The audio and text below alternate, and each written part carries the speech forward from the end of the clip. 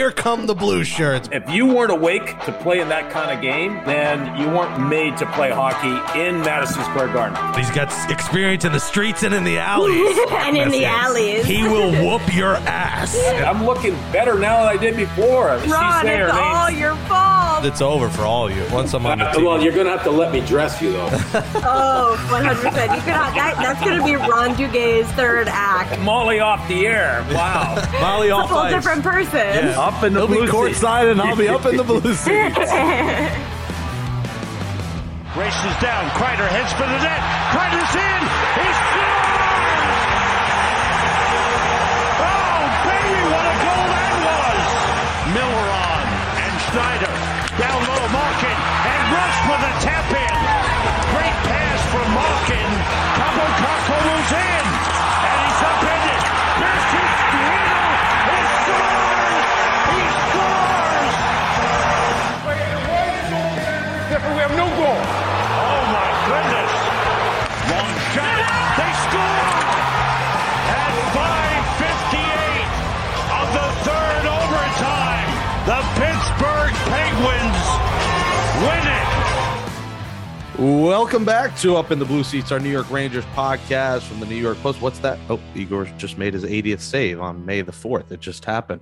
Wow, what a night at Madison Square Garden. That montage you heard was courtesy of MSG Network. Larry Brooks will join us of the New York Post later in the show. Your hosts of Up in the Blue Seats, of course, are Rangers great Ron Duguay and Molly Walker, the queen of the Post. Molly, the midnight escapade, almost a 5-hour affair. Igor was 79 saves, the second most in a game in NHL history, and it's the longest game played at the Modern Garden, which opened in 1968, a 4-3 loss in Game 1 of the Penguins. I'm sure there's lots to say, guys, huh? Yeah, I mean, just a marathon of a game. Who could have imagined that would have been Game 1, basically playing almost 2 full games just to come out of it down 1 in the series. It was a real tough break for the Rangers. But, I wanted to ask right off the bat, just Ron, what do you remember about playing in more than one overtime games? And have you ever yourself played in a triple overtime game? Well, Molly, I have, and thanks for asking, because as I'm watching the game last night, I can kind of see myself and feel what it's like, what those players are going through. And people ask me, what's it like? Because after you've played a whole game, your legs are giving out, you're tired, and you've had enough, and you want the game to end. But it's the opposite. Yes, you want to be able to end the game, and you want to win the game, but going to overtime, oh my goodness.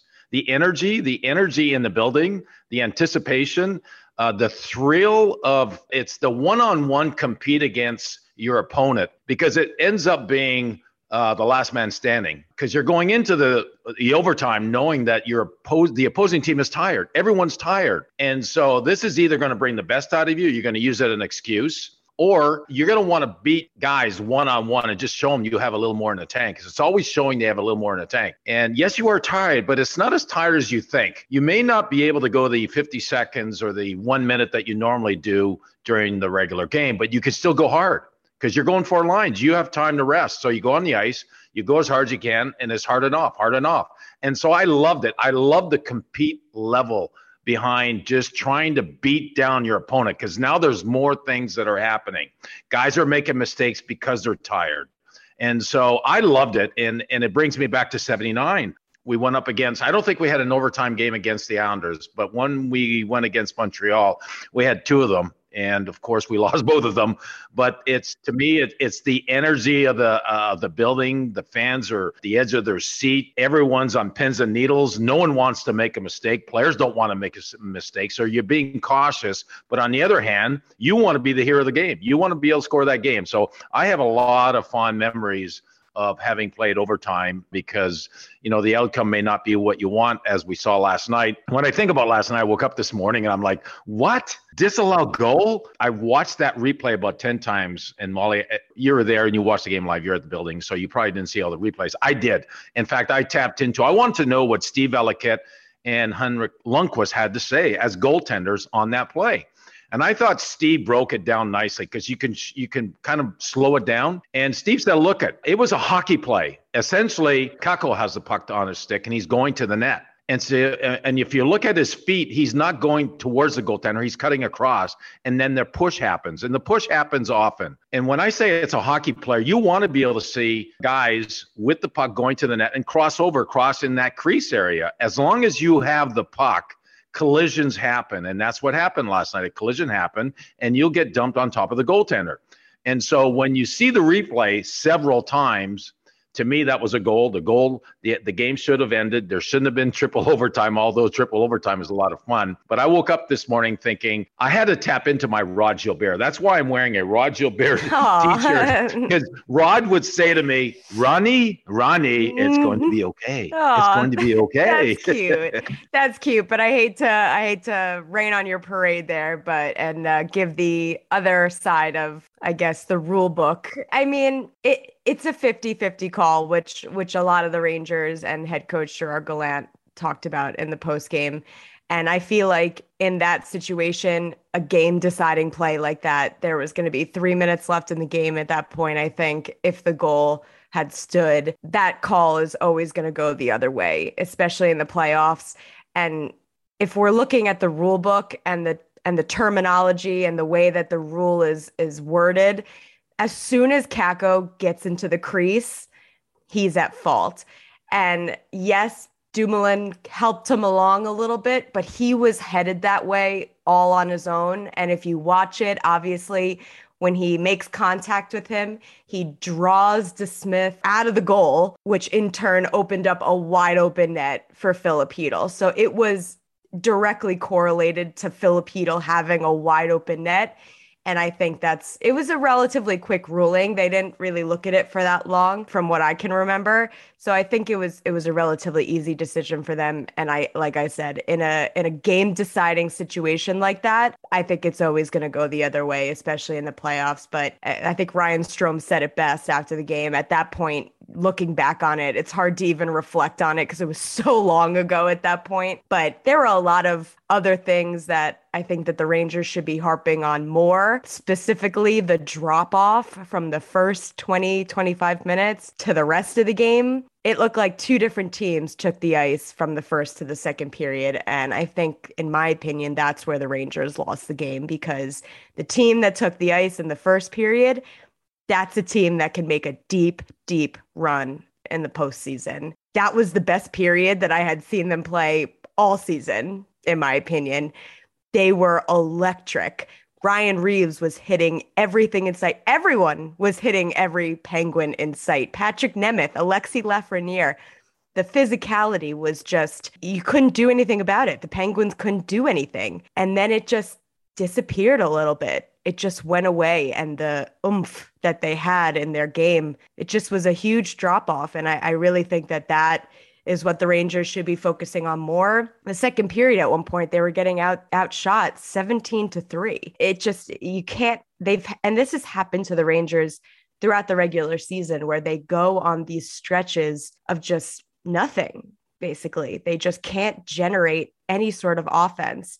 And that's going to be killer in the postseason, especially against guys like Crosby and Letang and Malkin, who know that you can't have any sort of stretches like that in a playoff game. But I think the Rangers learned a lot in this game. The young kids got 100+ minutes of playoff experience. So I think that they'll be able to build off of this for game one. Well, let me back up, Molly, and I'm in agreement with you with how you analyze the team play. But I want to back up, and I'm going to make one comment on the non-call on the goal. One more. Yeah, one more, because here's my problem. With Chytil, he's going to net. Yeah, he's going towards the goaltender. Yeah, he ends up in the crease. Here's the thing. He has the puck. He has the puck on his stick, and he's trying to score. Are we going to eliminate players going to the net with the puck, trying to score? Collisions happen. And so we'll ask Larry about this, because he's not real fond with officials. And I'll be curious to what he has to say, where, like you, it's a 50-50 call. But my argument is, as a forward, having played the game, I do not want to see players not going to the net, cutting in sharply with the puck. Now, if he didn't have the puck, that's a whole different thing. But he has the puck. He's trying to score. So it's a one-on-one, him against the goaltender, and he gets banged into the goaltender, and that happens often. So we'll leave it at that. We'll discuss it with Larry later. But one of the things that stood out to me, as you mentioned, is the kid line, and which is good news because we've talked about this before. Teams that end up going deep in the playoffs have a third line that will make a difference in the game. Your top two lines will be your top two lines. Although the top two lines for the Rangers weren't that great. I mean, Panarin didn't have his best game. Cobb scored a goal, but other than that, he just didn't do a whole lot. To me, he looked tired. Trouba, who's on your top four, to me, here's a guy that I felt like he was going to be a physical presence in the game. He was not. He wasn't that visible. A guy that I thought was going to make a difference in the playoffs, Keandre Miller. I thought he had a very good game, but Trouba didn't have a good game. So there's things that we can point to that I believe the Rangers could be better. First period looked really good. Puck controlling the pace of the game. Pittsburgh were sitting back. And sure enough, when you got a player like Sidney Crosby and Malkin and Letang, you know that they're going to make adjustments. And going into that second period, every time Crosby's line stepped on the ice, it was like, oh no. Yeah, they took over. They're so dangerous. So that's the one thing that the Rangers are going to have to really pay attention to. Now, whether it's a checking line, a line that just is assigned to that line on a constant basis through the whole series, because they are so dangerous. They work really hard. They're talented. They can score. And every time they stepped on the ice, I said, oh no, oh my God. And so, but still a lot of good things. I like the kid line more than anything else. I like the kid line. I thought it was interesting that toward the end of the game, it seemed like Gallant was matching up the Crosby line with the Reeves line, with the Rangers' fourth line. That was a matchup that he was doing on occasion. And, I'm not sure how I feel about it. I get it. I get the sentiment. I really do. But those guys are just too skilled to be going up against Ryan Reeves. So I'm very curious to see. And Larry actually asked Gallant this before game one. He was like, how do you approach game one? Are you quick to make decisions, depending on how things go? Like basically saying, are you going to, make adjustments if things go south in the game one? Are you going to be, hand quick on the trigger to make adjustments? And of course, Gallant didn't really divulge anything, but I'm curious to see if maybe we see Reeves come out, Hunt go in to make that fourth line the smaller, quicker version that fourth line that the Rangers have, because it does give them a different look when they have a guy like Dryden Hunt on the fourth line instead of Ryan Reeves. So that's something to look out for sure. I feel like, I don't know. It's really tough. It's tough to say. I'm not sure which way Gallant is going to go, because I know how they feel when they have Reeves in the lineup. And I do think that adds a lot of value. And I think that it's important. But when it comes to matching up against Sidney Crosby and that line, I mean, you have to do something to contain it. It's just, they're too dominant. They're too experienced. They just know what they're doing way too much to let that fly. So we'll see if Gallant ends up making quick adjustments. And I feel like that would be the first one that he makes. Well, one thing I want to talk about, one advantage that a team has is playing at home. And it's been 5 years since the Ranger fans have gotten to witness a playoff hockey game. Now, Molly, you were there last night, but also our producer, Jake, was there last night. So I'd like to hear from both of you. I'm at home watching it at home, the comfort of my home. And so I'm not feeling the building, but I get to watch it on television. I get to see small details, which I enjoy doing. So Molly, Jake, please chime in to what was like for you to be in that building in a playoff atmosphere. Yeah, well, they put the guy who's rarely there in the best seat in the house, right on the 50-yard line, as we call it in football. In hockey, we call it center ice. I was right in front of Sam and Joe, so I heard the call. So it felt like I was watching on TV. I could hear Sam saying, Kako, Shesterkin with the save. And then met him in the bathroom. Great time to meet someone is after they wash their hands after pissing. But electric. At the start, it was electric. They did really cool lighting on the ice with each player. Definitely high-tech lighting. Place was rocking. The national anthem and opera singer was so good. Remind me of my elementary school opera days. He was excellent. And that really got the people hyped. I felt, and Molly, you could probably agree, that by the third overtime, the fans were restless. You said edge of their seat. I think they were on the back of their seat, sober and tired. They stopped selling alcohol after the second period. To think there's a whole nother game that essentially happened without alcohol. So by the end of the game, I think the hangover's kicking in. You know, they're thinking about their 8 a.m. Zoom meeting. They're thinking about their 9 a.m. podcast that we pushed back to 10 a.m. As the time went on, people got restless. But after each Igor save, and you're like, could this guy get 100 saves tonight? Could this guy do something unbelievable? So I thought it was exciting. And I think game 2 on Thursday becomes that much more important, and more important that the fans get into it. Absolutely. I think, going to Shesterkin, because I feel like we have to acknowledge what he was able to do last night. New franchise record, 79 saves in a single playoff game, in his first legitimate playoff game, might I add. I mean, was it going to go any other way? Probably not. Not for Shesterkin, not for the Rangers. That's just kind of been their storyline all season long. So it wasn't surprising, but Shesterkin was excellent, obviously. But I wanted to ask a little bit ago, Ron, what is the hangover like after a game like that? Is it easier to move on from? Is it more difficult to move on Which from? Which hangover are we talking about, Molly? The hangover from a triple OT loss, man. Because I've been a player, obviously, but I've also coached. I can tell you as a coach, it's hard, because you realize how hard it is to win hockey games. And game 1 is really important because you're creating momentum and you expect to win at home. You don't want to lose that home game. So as a coach, very difficult. As a player, it all depends on how you played.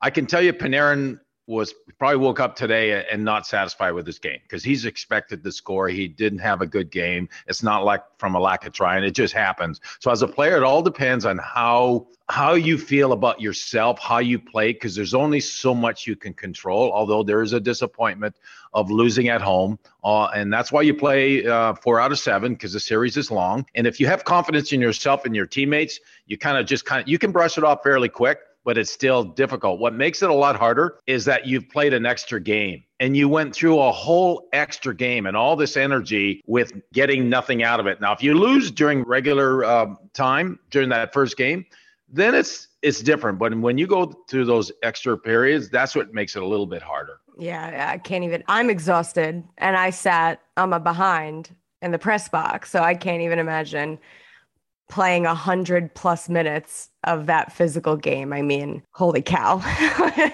Sure wasn't that Lincoln Tunnel traffic that has you gosh, isn't it always how that goes? I feel like it happens to me every time when I'm just trying to get home.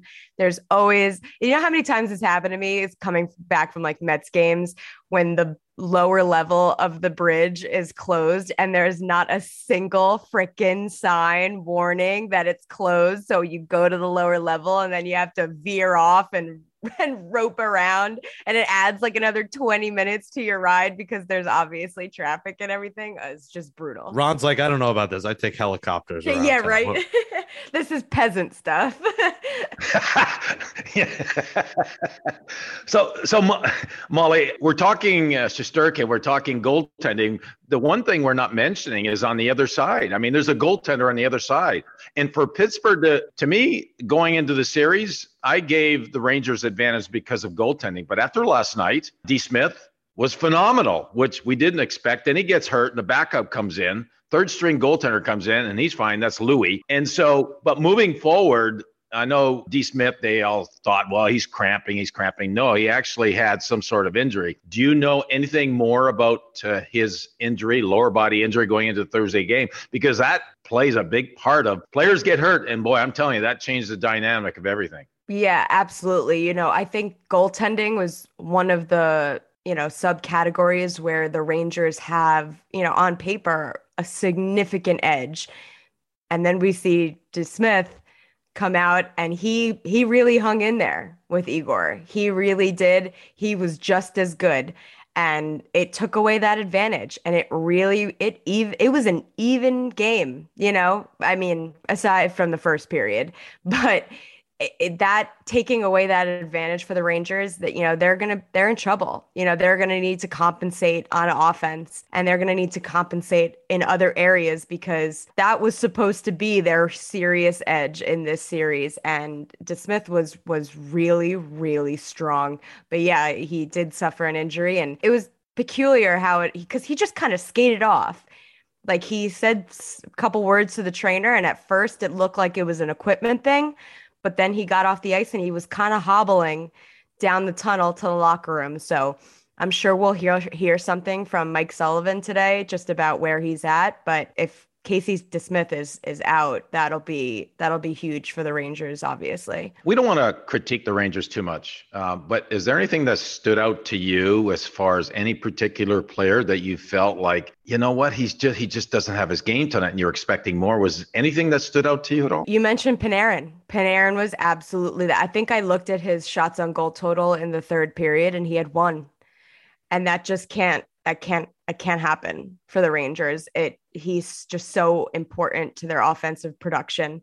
But on the other hand, the Penguins were covering him like white on rice. That is also what I noticed. And that's going to happen. And, the same thing with their power play, even though Adam Fox did score on the power play, teams are playing the Rangers differently when they're on the penalty kill. They know what they can do. They have the same arsenal of offensive weapons, and the way that they move the puck around, they need to have some more element of surprise. They need to do something a little bit different. They need to, change it up a bit because teams have started to figure out that power play. And it really started to show at the end of the regular season, I think, how teams were playing them so differently when they were on the power play. But yeah, Artemi Panarin, unfortunately, was probably the person that I would say needs to have the biggest jump in his game from game 1 to game 2.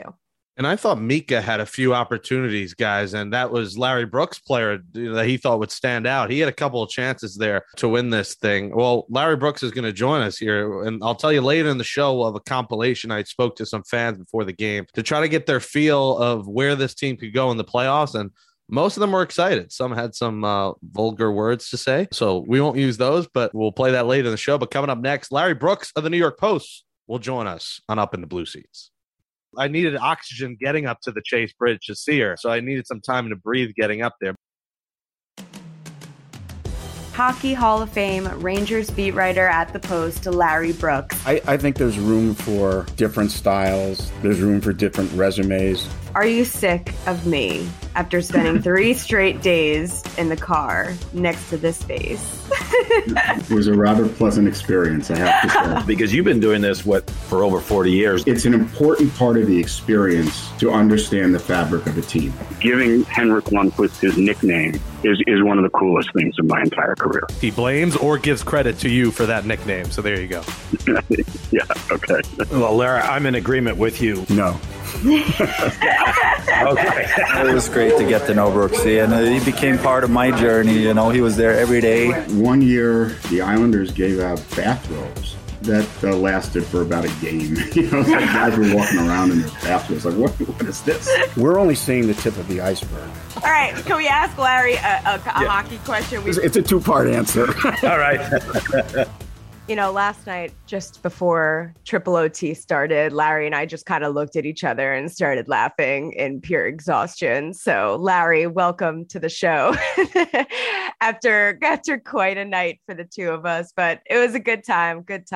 I guess we have to start immediately. Just your thoughts on the overturned goal. What did you see on it? Did you agree with the call? I think it was a 50-50, like I guess Ryan Strome said and Gerard Gallant said. I didn't think they were going to allow that to be a potential game-winning goal with 4.5 minutes to go in the third period. It's interesting because my first thought flashed back to early in the year where there was a play where Kakko steamed in on the right side and ran over Mackenzie Blackwood while scoring. And that goal was allowed, and the Rangers went on to beat the Devils in the shootout because they had to bring in Jonathan Bernier, their backup goalie, to play the shootout because Blackwood was injured. So, I flashed back to that. That was a more egregious violation that was not called. This one, I believe that if the Penguins had scored that kind of a goal, the Garden would have gone ballistic, and the Rangers would have been infuriated if the goal had stood. But sometimes things happen with the Penguins that don't happen with the Rangers. Right. Yeah, that is absolutely correct. I guess the next thing I would want to ask you about, which you wrote about in your column for today. Just Gerard Gallant, his message to his team is to worry about themselves. That's been his mantra since day one of training camp. And we all know how much the players love that and love his coaching style.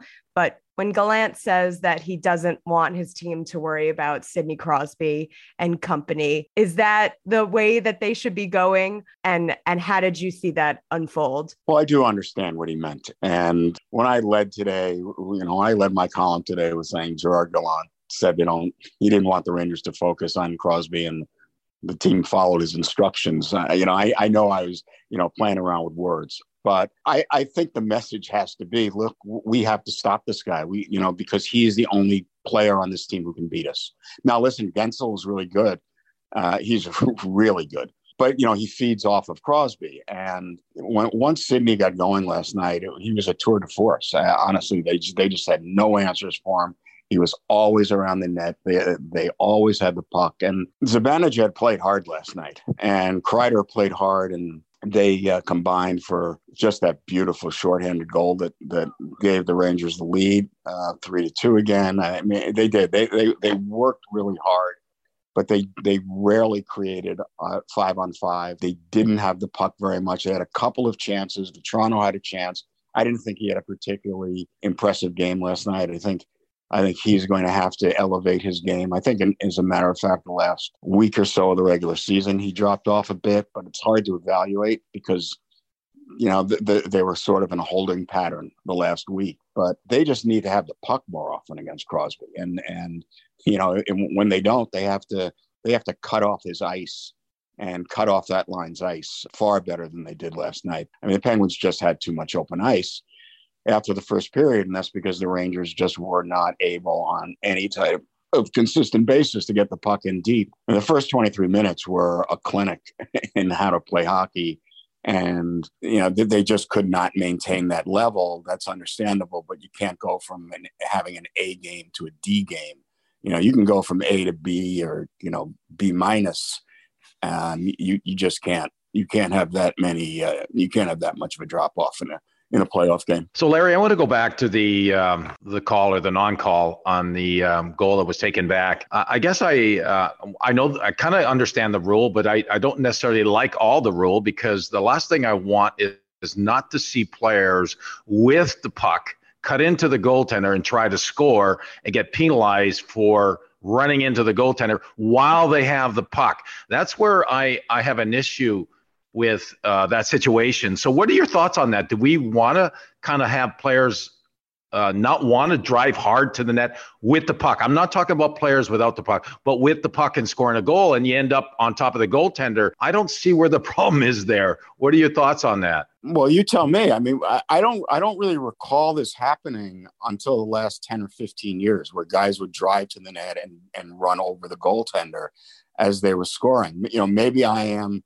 misremembering, but I don't remember this being a thing. I would rather see. I do disagree with you. I mean, I understand your point. I think it's valid, and I understand there's another point of view. I want to protect the goalie. I honestly do. I think I think you need to protect the goalie. I think there are instances when, if the goaltender is not in his crease, then he makes himself vulnerable. You still can't crush him, but you can have contact with him. I would rather err on the side of caution. Listen, I think last night the play, and who was it who cut behind Shesterkin into the crease and knocked him over? It was Rust, I think. Yeah, it was Rust. You see, I think I want that to be called a penalty. I do. I want that kind of a play to be called a penalty. I don't think you want your goaltenders to be bumped. I think it's kind of like in football. The NFL goes to extremes to protect its quarterbacks, but it's obvious why. They're the meal ticket of the league.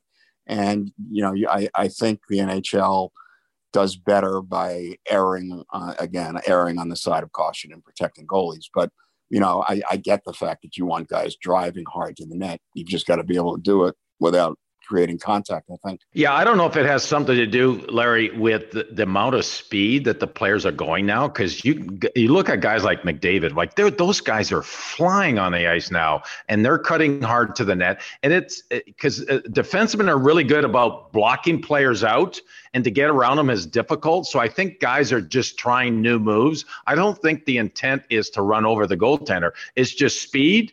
And then defenders are going to try to knock them down. And often when they're knocking them down, they're knocking them on top of the goaltender. Anyways, the other thing I wanted to mention to you or talk to you about, and I know you've brought this up in the past, is that if a team is going to go deep in the playoffs, you have to have a third line, fourth line that will make a difference. And now we're seeing that with the kid line. Would you agree that they look really good last night? Yeah, I think they played very well. I think there were positives out of last night. And I think Adam Fox's play was one. I thought Fox had his best game in a really long time. And I thought the fact that the kid line was as assertive as it was a very, very good sign for, them as a team and for them as a unit, but for the three of them as individuals. I thought they all were assertive. Lafreniere obviously coming out of the gate with his two big hits. Hedl had the puck a lot. I think a couple of them made, poor decisions. I'm not sure what Phil was doing on the winning goal. There was one glaring opportunity where Kakko passed up a shot from the slot to try and make a more perfect play. But that's kind of infectious with the Rangers, and it's a mentality. And I can ask you, Ronnie, about this. I was researching where Chris Kreider is on Ranger all-time lists, playoff lists. And I discovered, and I honestly had kind of not remembered this, that you are tied for third in goals scoring and in Ranger playoff history, and the only guys ahead of you are Gilbert and Messier. So it's not too bad. This is not bad company there, Ronnie. No, but the way you played the game, I mean, what did you bring to the game that was a little bit different in the playoffs? And was it a point of you elevating your game because it was a big moment, a big stage for you? I mean, can you remember your thought process in the playoffs? Well, Larry, thanks for asking. And I saw that stat the other day. I wasn't aware of it. I really wasn't. And I just to brag on myself because, when you look at the past, I have my disappointments. I really do as a player. I wish I could have done this and this and that and would have won the Stanley Cup in New York and played a long time. And so when I saw that, I said, wow, you know what? I kind of did something good, especially in the playoffs. So the answer to you is the level of excitement to me in the playoffs. I mean, it's one thing to wear a New York Ranger jersey and to play at Madison Square Garden. And the response you get from the Ranger fans is phenomenal. But it gets elevated in the playoffs. And I experienced that early on, which I really benefited from playing the Islanders in '79, which would have been my second season. The thrill of playing at the Garden, playing against the Islanders, and the noise, and just walking around and being appreciated, my goodness, it just brought the best in me. And so what did I have in me to allow me to be able to do that? Well, I was blessed with size and speed. So if you have size and speed and you can use that to a benefit, like Kreider, you see a size and speed, then you use it. And I just love the compete of the one-on-one, winning those battles. I love going against Trotty on a face-off. I love winning a face-off. I love going against Dennis Potvin in the corners and hitting him and getting hit. The excitement, I loved it. And that's the one thing I miss. So I think that's my answer. I love playoff Ron, you're hockey. Glowing. Yeah. Anything more? Ask me something. Yeah. Ron's translating himself back to the good old days. You know what, though? There is something else I did want to ask you, and it wasn't specific playoff related, but it's the mentality of guys passing up shots in order to make the one more pass. And I'm wondering if you can explain that to me, because it seems counterintuitive to me. I understand that guys love making pretty plays and perfect plays and creative plays. But when you're in the slot and you have a chance to score a goal, I don't quite grasp the mentality of eschewing that in order to try and make, a better play, which almost inevitably turns out to be a worse play. And the Rangers have a serious problem with that. Yeah, and it's not new with this group. I mean, it's been this way for years here, and I'm just wondering if you can explain that. I'll give you what I think is a good answer. It's the way they're playing the game nowadays. It's a skill game. It's a give and go game. It's how they play. The game is so open now. It's like pond hockey, playing like a junior level, lower level hockey. They're playing pond hockey. Essentially, is a lot of it is it's not one-on-one. It's being creative with the puck, trying things. And when you play that way during the season, it's hard to get away from it. Larry, thanks so much for dropping by, and we'll chat again next week. All right. Thanks, Molly. You know what they say, third time's the charm. Alrighty, guys, we got Molly with us for the close today because she loves us so much. That wraps up episode 87, the Donald Brashear edition of Up in the Blue Seats, our Rangers podcast from the New York Post. Well, thank you, Jake, for another good show. And we're in the playoffs, so we're in playoff mode. And for Andrew Hartz producing the show, you guys do a wonderful job. And Molly, I know that the energy that it takes even for what you do to be able to do what you do. So we appreciate you doing the show and talking to the fans and giving us all these great insights. So share with us what your next day or so is going to look like going into the next game. Well, the Rangers don't have practice today. They might need a nap. I hope they don't have practice. Yeah, no practice. Gallant said that they were probably going to come in, stretch a little, do some maintenance stuff. But we will speak to Gallant and select players later. So I'm hoping to get an update on Ryan Lindgren. That's at the top of my list. So we will see what comes out of that. But yeah, playoffs are here. And it's a lot of fun. And this is the shirt that they gave out behind me. No quit in New York 22. Ron asked, what is the 22 for? It's the year. Did he really? All right. I guess you could have went with another number, but I guess it makes sense for the year. That is so great. Ron's like, forget that. I'm thinking player. Who's 22? No, Ron, you just made my whole day. It's really fine. Don't That's worry. incredible. Well, the shirts are cool and excited to see Rangers fans back for game 2 on Thursday. We'll close out the show with a fan compilation. If you saw me at the Garden, I got some audio and let's cue it up with that. But until next time, thanks for listening to Up in the Blue Seats. Ron Duguay, Andrew Hartz, Molly Walker, Jake Brown here. We'll see you next week after game 4. All right, we got Tommy from Brooklyn here. What's your predictions for the playoff run? What do the Rangers do? Can this team win a cup? The Rangers can absolutely win a cup. I think with a goalie like Shesterkin, you are in every series, if not favored in every series, especially in the playoffs. Shesterkin gets hot at the right time. We can beat anybody, possibly with some degree of ease. I don't want to go too far with it. Rangers in 5. Overall, at least the Eastern Conference Finals. I don't want to jinx it by saying any more than that. Brandon from Bayside, from Queens. I love it. Brandon, I need your thoughts on the Rangers playoff run. I think they have the total depth now after the trade deadline, and with Igor and net, I think anything's possible with this team, and I think we have the depth to make a long run and make a quest for the Stanley Cup. I think the Rangers win in 6, and I think they end up making it to the Stanley Cup and taking it home, and we're having a parade by the Garden. Mike from Hazlitt, grew up in Hell's Kitchen. I need your thoughts on the Rangers playoff run and give me your predictions. The boys are ready. We're here. We're healthy. We're going to kick some ass. I say Rangers in 5. Do they win a cup? I'm praying so. I'm not sure, but hell yeah. If we get Mott back, we're going all the way. All right, we got Peter from Albany here. Peter, your predictions on the Rangers playoff run. How pumped are you? Can this team win the cup? I'm pumped. Let's go. Rangers in 5, baby, over Pittsburgh, and then we're going to beat the hell out of Carolina. All right, we got another Albany member here, Brad. Brad, predictions, hype. Is this a cup contender? Absolutely. Got the Rangers in 6. Anything's possible after that, but this team is a cup contender for sure. We got Anthony MSG from the Bronx. Anthony, I need your hype around the playoffs for the Rangers and give me your predictions. I'm super excited. No doubt the Rangers are going to win this series in 5. All right, cup or no cup? 100% cup. Let's go Rangers. All right, Afi and Astoria, your thoughts on the Rangers playoff run. Can they go on a run and will they win the cup? Man, this team can always go on a run. This team has been running for years. We are set and jetting for a cup. This team can make it all the way to the cup. The heart, the passion, it is all there. Bring home the cup. This city deserves it. This city needs it. Bring home the cup, baby. Let's go Rangers.